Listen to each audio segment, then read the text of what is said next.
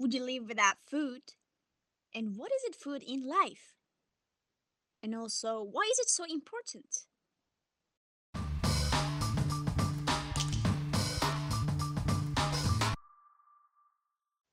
Hi everyone, welcome to Bima Point Radio. Today we are here to make some points about a topic which is important for all of us. And we are with Melike and Batuan. Welcome guys.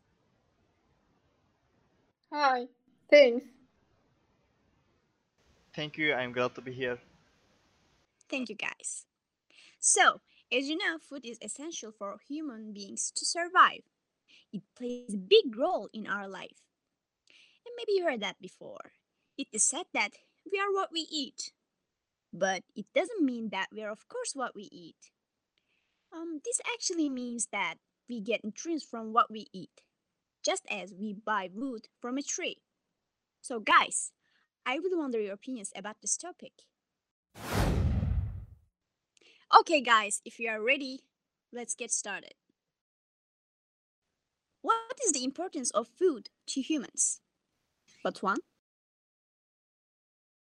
In my opinion, just like all motor vehicles, humans are working with energy source which is carbon. Through the burning of carbon, energy is produced. Food provides us this energy. So I can say that without food, humans are like gaseous car. Yeah, you are totally right. And Melike, what do you think about this? Actually, Batan's car allegory is the exact mean for the relationship between human beings and food. As he said, no Jesus equal to no root, and no food equal to no surviving. In other words, humans have to feed on other living organisms in order to survive. So, I think the importance is just that. Yeah, that's a good point. Okay, let's get into second part. What should a person eat to have a healthy life? I think the key point of healthy life with eating depends on the percentage of meals. I mean, if a person eats less than necessary, she or he will not be able to have enough minerals and vitamins for a healthy life. Or if someone eats much more than necessary, he or she will be sick. As you know, obesity caused by overeating is the biggest problem of our age. Exactly. The portions of the food are vital for all of us, so we need to be careful when we consume them. Melike is right, but I will also add something. To me, the more we eat organic food, the more we become healthier. Because almost all foods are genetically modified. Even chickens are like plastic more than meat. This is what makes us unhealthy. I mean, GMO makes us sick. Okay, guys, let's get into third part.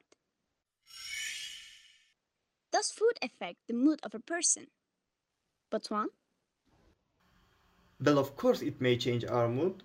You know, it is said that coffee awakens some people.